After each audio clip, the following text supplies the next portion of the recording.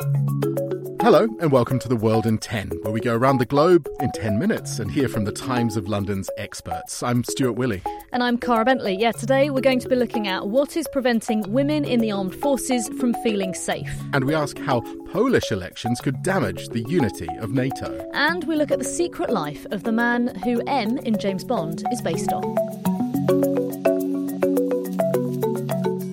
In the UK, there's been an incredibly sad story about a young woman from the army who is believed to have taken her own life last December following sexual harassment from her boss. Her name was Jaisley Beck. Now, the training centre, which Jaisley previously attended in Harrogate in North England, has had, in roughly the last year, 9 alleged rapes investigated, 2 sexual assault claims and 2 cases of voyeurism.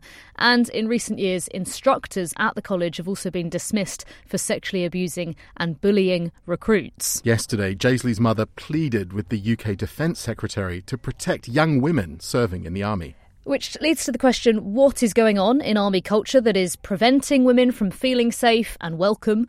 And is this going on in other countries as well? Well, we spoke to the Times' defence correspondent George Grills to find out. Certainly the US has had problems similarly of the treatment of women and has sort of tried to address that. Again, in Ukraine, there were problems there. It often comes down to almost small things that sort of point to misogyny in the armed forces. A common complaint is about uniforms. Uniforms that were traditionally designed for men are just totally inappropriate for women working in the armed forces, and that was seen in Ukraine, and there's sort of charities that have been set up to try and address that. But that's just a sort of legacy issue that the armed forces are dealing with. But it's a good sort of indicator of some of the sort of ingrained problems with misogyny and sexism that the armed forces around the world are dealing with. Now, in August, there was an American report by the Special Operations Command into women in those units, and that found that 70% of those who said sexual harassment was a problem were not comfortable to officially report it, citing fear of reprisal, trust and confidentiality concerns. Something America has done in the last couple of years is to introduce an independent process for handling crimes like this outside of the military leadership, something that's not done in the UK. At the moment, it's basically all internally done by the military. Until recently, it was complaints of sexual assault or harassment or whatever were handled through the chain of command. Now, the campaigners have said that should be moved outside of the military because of its track record and be dealt with independently. So young women who join the army are able to sort of not have to report a complaint to someone within the army. Then secondary to that, if it does proceed to a sort of criminal investigation, at the moment, those investigations are mostly handled internally by the military police. Campaigners have said that perhaps it's time for those complaints to be dealt with externally by just the normal civilian police. Now, Jaisley's family has essentially said that if that kind of thing existed in the UK, it might have made a difference to her.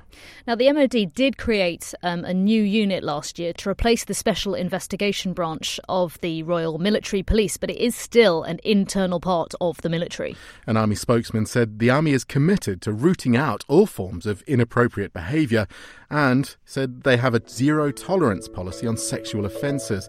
Any personnel convicted of a sexual offence will be dismissed.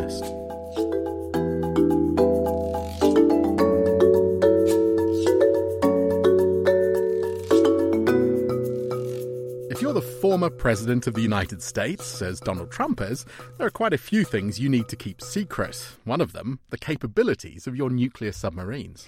But Mr. Trump is reported to have told Andrew Pratt, the head of a cardboard manufacturing company in Australia. He's thought to have told him the supposed exact number of nuclear warheads that US submarines routinely carry and how close they supposedly can get to a Russian submarine without being detected. He's one of Australia's richest men, the cardboard king. Mr. Pratt seems to have a similar view towards state secrets as Mr. Trump does. He's thought to have discussed this with 45 people, including 3 former Australian prime ministers, 10 Australian officials, 6 journalists, and 11 of his employees. It's a wonder we didn't know, Stuart. And this is according to ABC News, who've heard from sources that this incident has actually been investigated by the team looking into Mr. Trump's handling of classified documents.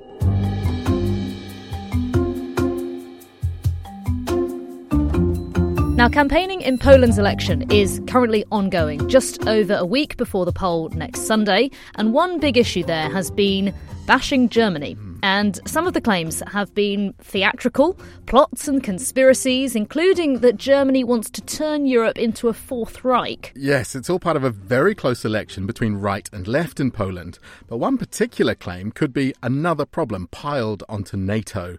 With us is the Times correspondent Oliver Moody, who's interviewed a senior member of the Polish government. That's right. This was an interview with Arkadiusz Mularczuk. And among the things I asked him was, is Germany, from Warsaw's perspective now, a reliable NATO ally? That is, do they believe Germany is serious about overhauling and expanding its military? Or do they believe that Germany would show up if Russia were to attack? And he said, absolutely not. That's pretty dramatic stuff, even in the rough and tumble of an election campaign. What is the actual effect of all this on NATO? The most important thing from NATO's perspective is that Germany is rearming, albeit a bit slower than some of its allies would like. And Poland is rearming on an absolutely fantastical scale. It's more than doubling the size of its army to a target of 250,000 soldiers. And on top of that, they're buying 1,000 tanks from South Korea, which is more tanks than Britain and Germany have got in their entire armed forces put together. So from NATO's perspective, they have these new defense plans for protecting the eastern flank and deterring a Russian invasion. There's a lot of tolerance for disagreements between individual member states. Where the more kind of skeptical point of view would come in is to say the appearance of unity is extremely important. And if you have big divisions between Poland and Germany, not just on military concerns, but on geopolitics and on economics, then that appearance of unity becomes increasingly hard to sustain, and you can start to see cracks that Russia or other adversaries of the West might try to exploit. Oliver, thank you very much. No problem at all. Today, the German president has made a surprise trip to Washington for talks with President Biden.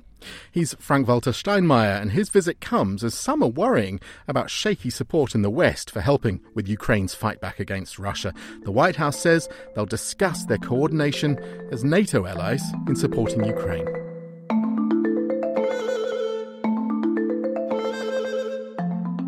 Now, I've never run a marathon before, or even a half marathon, so I'm absolutely full of admiration for those who managed to slog those 13 miles. A few days ago, one amateur runner made a remarkable achievement. Yeah, at the Cardiff Half Marathon, Sean Daniels came in 23rd place. Might not sound so impressive. He had a time of 1 hour, 7 minutes and 58 seconds. But what was even more impressive than his time was that the data suggests his pace in the last 4 miles of the race was world record breaking. And he was interviewed on television celebrating that world record breaking result. But organisers have since said that just would not be possible. They've accused him of cheating. They think he may have skipped a couple of miles of the course. There's been no word yet from Mr. Daniels, but if he doesn't refute the claims, he'll be banned. Now, what I don't understand about this story is that Mr. Daniels may have still come 23rd, despite the fact that he's alleged to have cheated. He needs to work on his ambition. Yes, but there is a long, perhaps not so proud history of cheating at marathons, of course. Last month, thousands of runners were disqualified from a marathon in Mexico City. And of course, one woman who did have that sense of ambition came third in an ultra-marathon in the north of England. She was also disqualified. You may have heard that there's a biography coming out about Ian Fleming, the author of the James Bond novels, and it's been serialised in the Times ahead of the Cheltenham Literature Festival that starts today. And the latest revelation, or claim, is all about the character M from the Bond novels. He was based on Admiral John Godfrey, the director of naval intelligence in the crucial early years of the Second World War. He's believed to have had an affair with a German aristocrat. Now, this claim is backed up by the discovery of a letter written by Admiral Godfrey's biographer in the 1970s, which suggests that the biographer knew about him meeting a German mistress in London, but decided to leave it out of their book. In the end, Admiral Godfrey was abruptly reassigned to India right in the middle of the Second World War and overlooked for a knighthood. With a Times digital subscription, there's much more coverage from the Cheltenham Literature Festival right across the weekend. And on Times Radio, you can hear special programmes with some of the greatest authors of our time and the emerging talents worth looking out for. That's it from The World in 10 today. There's much more from us tomorrow.